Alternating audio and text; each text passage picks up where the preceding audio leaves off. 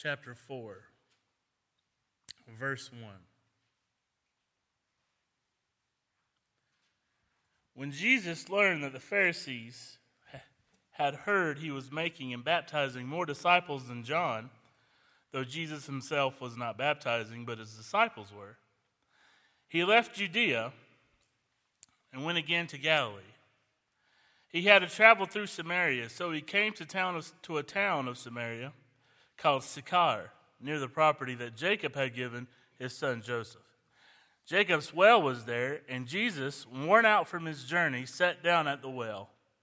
It was about noon. A woman of Samaria came to draw water. "Give me a drink," Jesus said to her, because his disciples had gone into town to buy food. "How is it that you, a Jew, ask for a drink from me, a Samaritan woman?" she asked. For Jews do not associate with Samaritans. Jesus answered, "If you knew the gift of God and who is saying to you, 'Give me a drink,' you would ask him, and he would give you living water." "Sir," said the woman, "you don't even have a bucket, and the well is deep, so where do you get this living water? You aren't greater than our father Jacob, are you? He gave us this well and drank from it himself, as did his sons and livestock." And Jesus said, "Everyone who drinks from this water will get thirsty again, but whoever drinks from the water that I will give him will never be thirsty again. In fact, the water I will give him will become a well of water springing up in him from the eternal life." "Sir," the woman said to him, "give me this water so that I won't get thirsty and have to come back here to draw water." "Go call your husband," he told her, "and come back." "I don't have a husband," she answered. "You have correctly said, 'I don't have a husband,'" Jesus said, "for you have had 5 husbands. And the man you now have is not your husband. What you have said is true."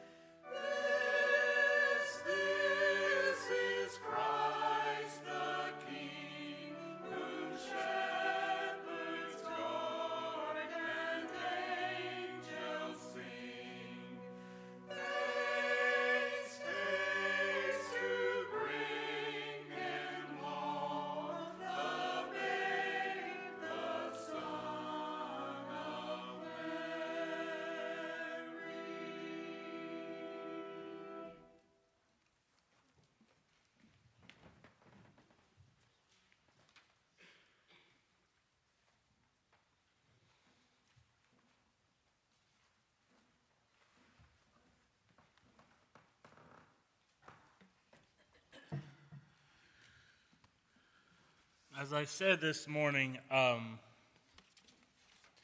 of have a different message.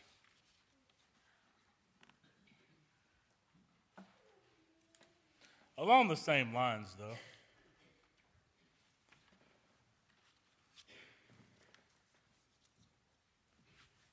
Let me ask you a question. Have you ever heard the word ragamuffin used before?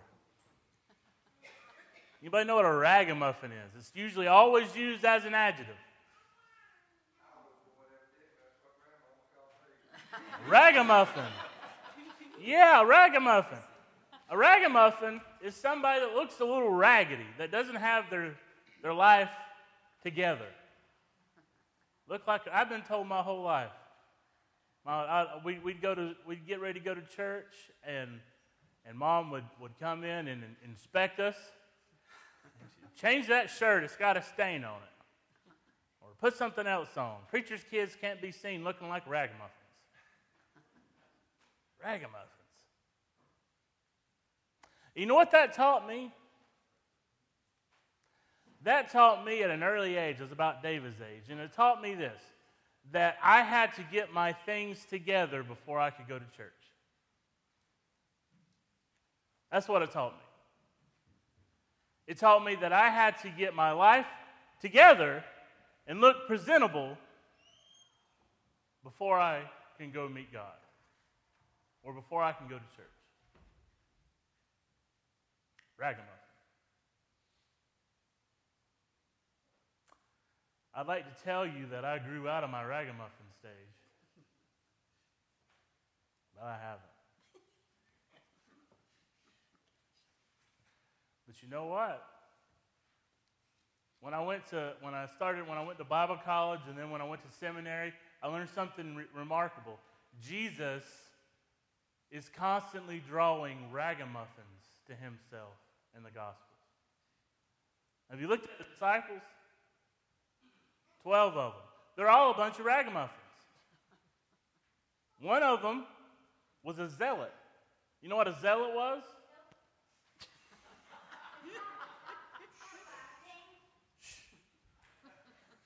I brought my ragamuffin to church with me this morning. A zealot was somebody, he was a terrorist. In order to become a zealot, you had to kill a Roman soldier. That was how you got into that little gang. And so of the four kind of clubs in the Bible, the Pharisees, the Sadducees, the Essenes, and the Zealots,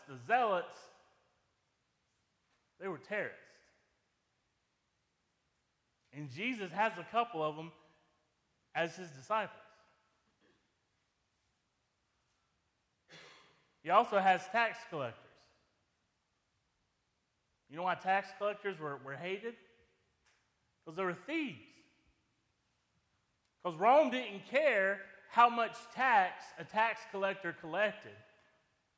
They just wanted their cut. So the way a tax collector made his money is he would ask for Rome's cut, and then he would add about 20% on top of that. And so if you were a normal citizen, you were getting gouged, and you knew why. And there was nothing you could do about it. People hated tax collectors. Jesus had a bunch of them following him.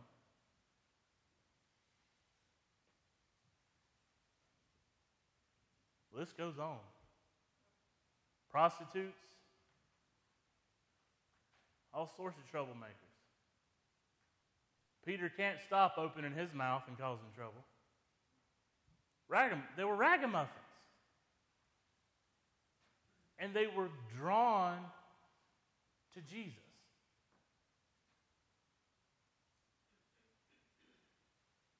Why?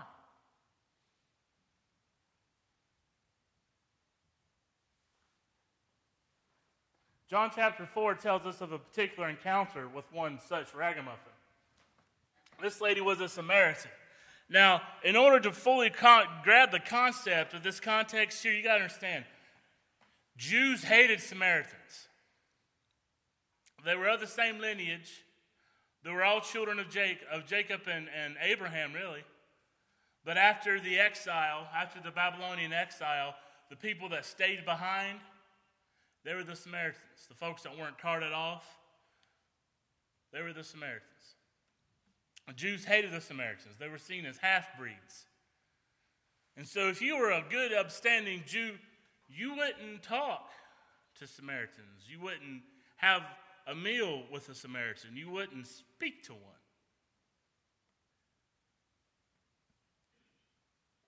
Racism isn't something that's new, folks. It's been with us forever. And here, Jesus, a Jewish rabbi, comes to a well and he starts talking to a Samaritan woman, and it floors her. It absolutely astonishes her.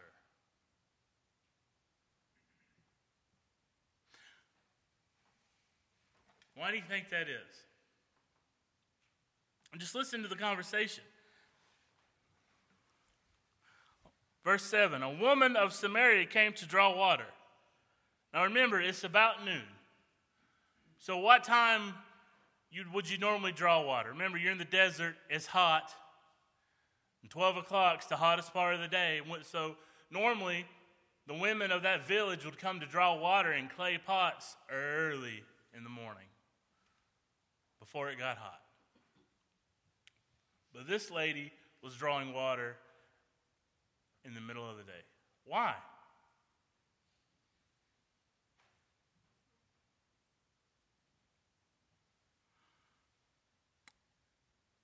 Verse 9. How is it that you, a Jew, ask for a drink from me, a Samaritan woman? She asked him. For Jews do not associate with Samaritans. And Jesus answered, if you knew the gift of God and who is saying to you, give me a drink, you would ask him and he would give you living water. Sir, said the woman, you don't even have a bucket and the well is deep, so where do you get this living water? You aren't greater than our father Jacob, are you, who gave us this well and drank from it himself, as did his sons and his livestock? She's being a bit sarcastic right here. Jesus said, everyone who drinks from this well, from this water, will get thirsty again. But whoever drinks from the water that I will give him will never get thirsty again. In fact, the water I will give him will become a well of water, springing up in him for eternal life.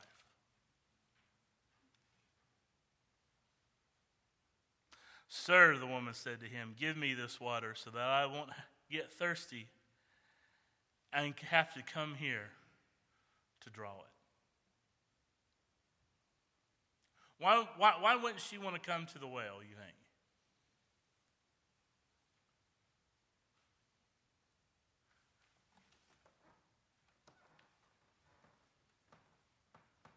Well, Jesus tells us that when he's talking to her about her story.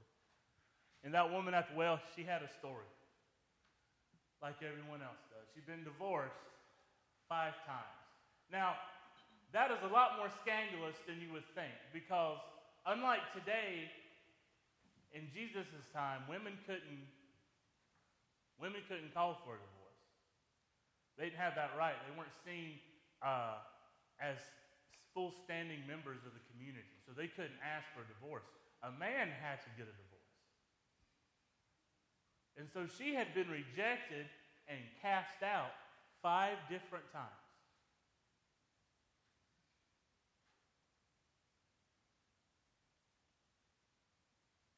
I wonder why she wouldn't want to draw water with the other ladies.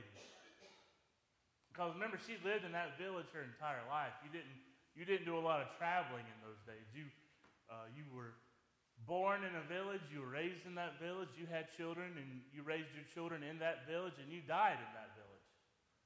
And everybody knows everybody. So why do you think she wouldn't want to go draw well with the other ladies of the village? Because they knew her. They knew her past. Imagine the side talk that went on about her. You know what side talk is? Side talk is when you're talking about somebody and you cover your mouth because you don't want anybody else to hear. that you're gossiping and being sinful. A lot of side talk went on about this lady from Samaria. She'd been divorced 5 times. Just imagine what they were saying about her. Why can't she keep a man? What's wrong with her?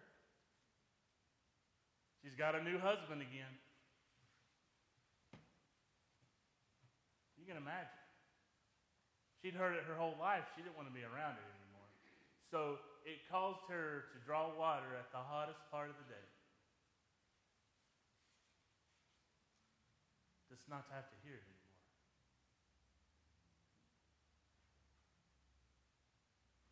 I think you guys know what I'm talking about.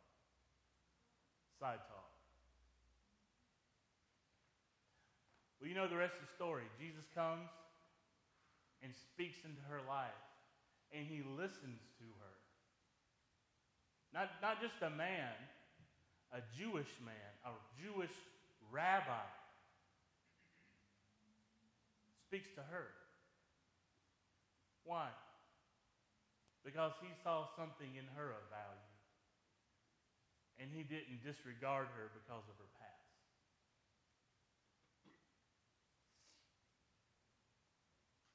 That's why Jesus was so attractive to people. That's why thousands of folks from all over the countryside flocked to him, because he didn't reject anybody.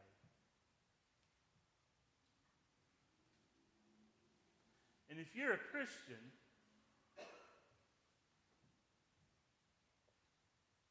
not just somebody who said the sinner's prayer, but if you're somebody that lives the life that Jesus lived, because that's what the word Christian means, little Christ.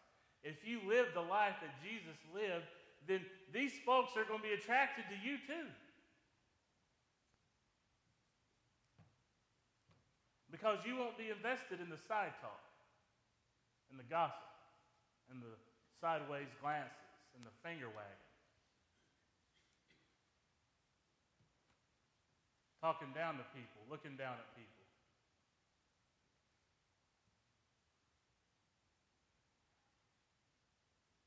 We live like Jesus did.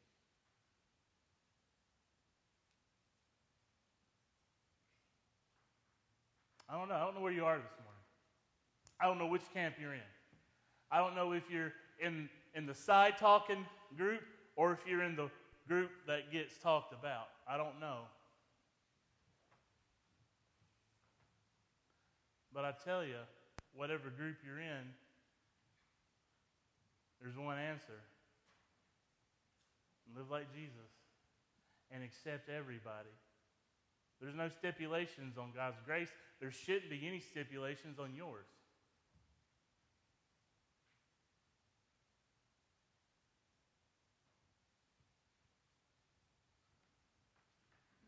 But we're human.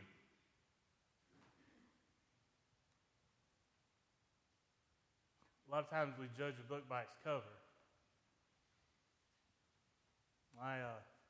You guys know me. I'm a social worker when I'm not here at church. And for a while, most of my experience is the treatment centers, treatment facilities, group homes, so things of that nature. Children between the ages of about 11 and 17 was really my wheelhouse. That's where most of my experience is in.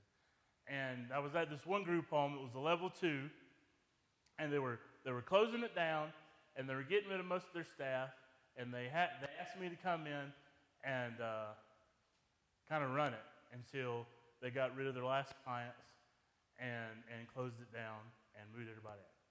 So I came in knowing what I was going to do.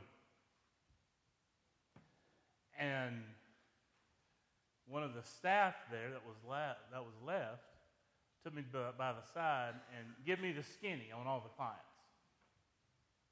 Which kids will be easy to get up in the morning, which kids will try to fight you, which kids are kind of harder. Kind of the usual thing. And then he gets to the last kid and he says, "Watch out for this kid. He's a monster." That's all he said.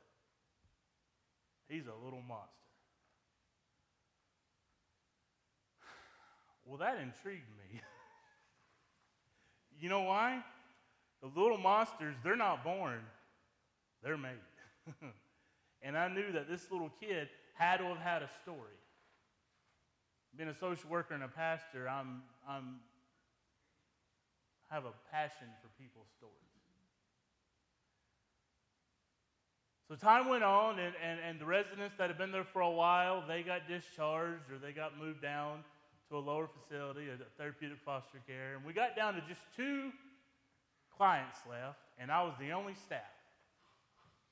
And I would be there about 4 days, 5 days at a time, and then somebody come in from another facility and give me a 2-day break. How long did I do that for several months? You know who the last client, the second to the last client I had was? The little monster. And I got to know him very well. And his story broke my heart.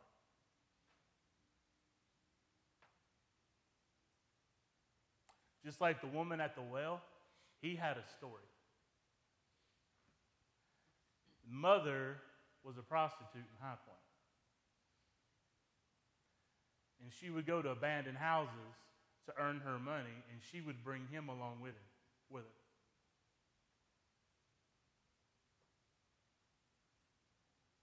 And it just gets worse from there.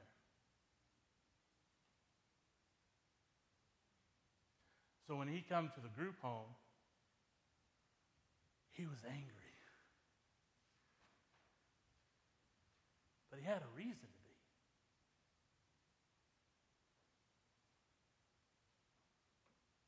Broken people generally are broken for a reason. And if they can't find acceptance and a judgment-free zone here at Archdale Friends, where are they going to go?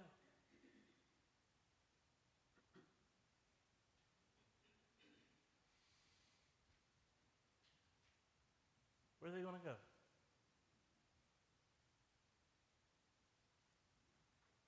You know, the main, I won't say the main, but a very large concern of a lot of people and about every church I've ever been to, what's the main thing people are concerned about? New members, right? They always want new members, new members, new members, new members.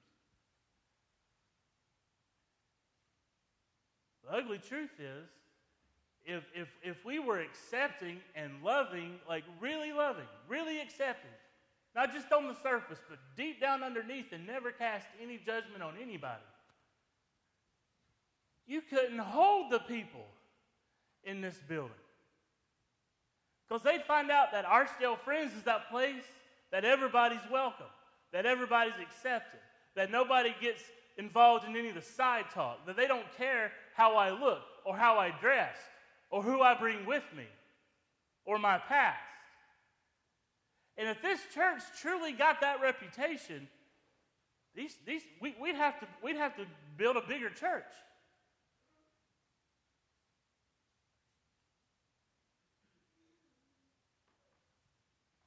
Food for thought. What time is it, Linda? I don't have my phone on me. 22.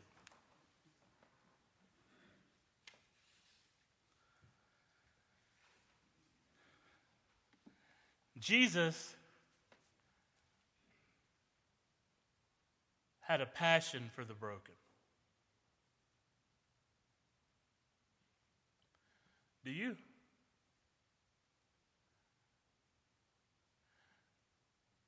Because if you don't, I wouldn't go to sleep tonight with any kind of comfort.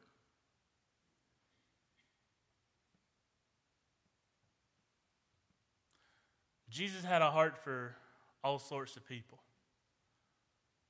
Matter of fact, one of his first sermons he preaches in the Gospel of Luke, and I'm not going to have you turn to that right now, I'll just tell you the story. He goes to the temple and he takes a scroll and he reads from the prophet Isaiah. And this is what he says. He says, "The Spirit of the Lord is on me to bring good news to the poor. He has sent me to heal the brokenhearted, to proclaim liberty to the captives and freedom to the prisoners.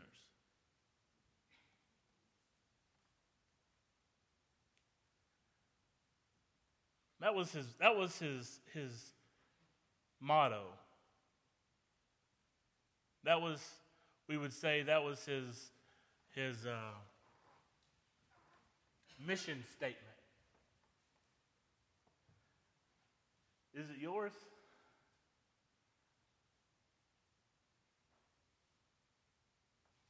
Preach good news. I'll read it again. The Spirit of the Lord is on me to bring good news to the poor. You know, the poor didn't have a standing in the community in that day, right? Poor people, they didn't get a vote. They weren't recognized as people. Matter of fact, if you were poor in those days, it was just generally accepted that you or somebody in your family had done something egregious to God and he was punishing you. So, if you were poor, you were less than human. And here Jesus is saying that he come to bring good news to the poor.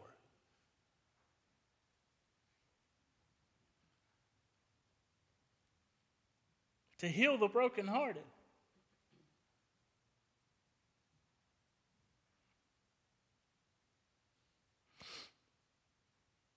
To proclaim liberty to the captives and freedom to the prisoners. All these groups of people that he's referencing in this passage, they were all considered less than. And a good upstanding rabbi wouldn't be caught dead hanging around any of those people, but you can't read the Gospels, any four of them, for more than 5 minutes before you see that Jesus, that's all he hangs around. Why? Because they were drawn to him. And if you live a life like Jesus did, and if you're a Christian in your actions and not just what you say, then those people are going to be drawn to you.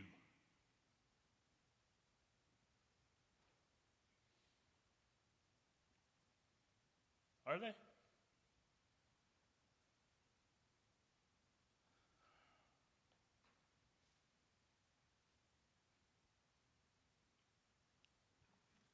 Are they drawn to me? I have to ask myself that question a lot. Kelly and I get approached whenever we go to Wendover, High Point Road. We always get approached. Panhandlers or people that need a break.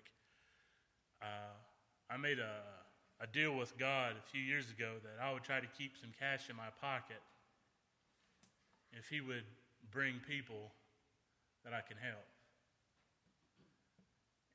And he's always made good on his deal, his end of the bargain. However, I made that bargain with God before David was born.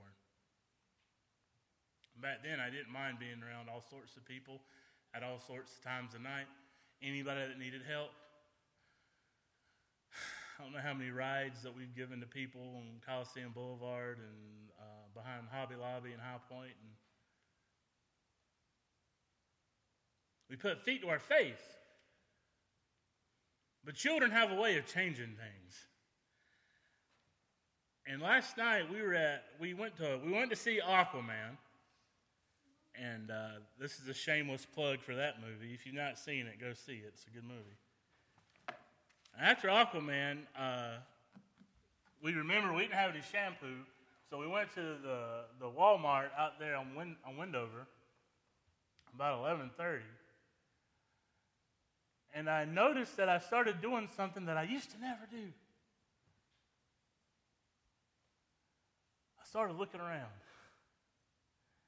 We parked, got David out, I took his hand, and I'm looking around. We get in the store, and I relax a little bit. We get what we need.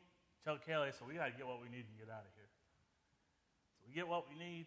We get back in the parking lot, and I've got David on one side, and I've got Kelly on the other, and we're making a beeline. I don't look at anybody, keep my head down, don't want anybody approaching. Why? because I was afraid for David. And I see a fella on the south end of the parking lot, and he sees us, and I'm getting David in the car, and he looks, and he starts walking over. And I said to myself, I said, Lord, not today. And I shoved David in the back seat, slammed the car door, get in the front seat, and we speed out of there.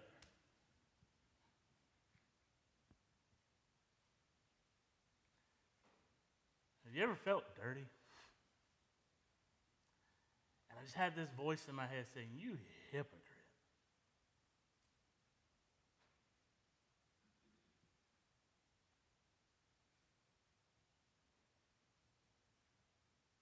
I'm capable of it too.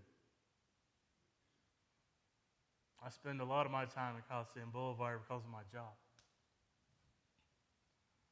A lot of drug deals, a lot of crack houses, a lot of abused children. That's my Monday through Friday. And it started to make me a little jaded.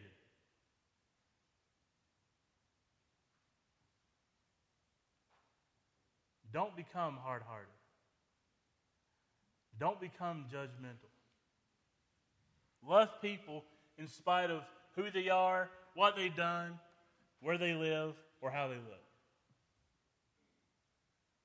Don't talk about people. And it's easy to do. Jesus never did it. Neither should we.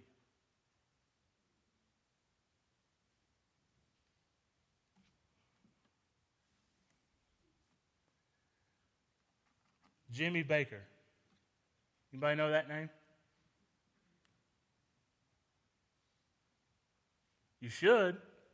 He's from North Carolina. Didn't he have his theme park in Charlotte? So y'all know what I'm talking about, right? Jimmy Baker had one of the largest televangelist programs in the world. Millions of dollars. He fell to temptation like a lot of people do, and he starts shaving a little cream off the top. Eventually that turned into a lot of money, and he got wind of the police, and he got charged and went to jail. And this is Jimmy Baker. He ran with the big boys. Billy and Franklin Graham. David Jeremiah. All of them. He ran with all of them. When I found out he was stealing from his own ministry, everybody forsake him. Everybody turned their backs on him, pretend like they didn't know him. When he gets out of jail, there's only one person come to pick him up. Of the countless ministries and sermons that he preached for other people's churches and ministries on TV, all the countless people that he did things for, only one person come to get him from prison. And it wasn't his family, it wasn't his wife, it wasn't anyone that he was related to. One person. He picked him up and he brought him home, to his home, and put him up. He didn't even have a billfold. He didn't have anything when he got out of prison. This person gave him a billfold, set him up with some contacts, and got him back on the road to recovery. Only one person. You know who that was? Billy Graham. Billy Graham. Because Billy didn't merely get up and spew out hot air. Billy lived what he preached. And that's what made him so rare.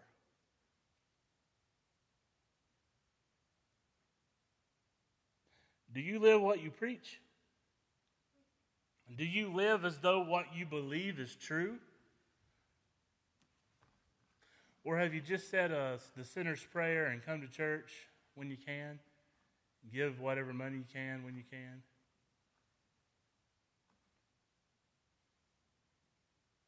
How deep is your faith?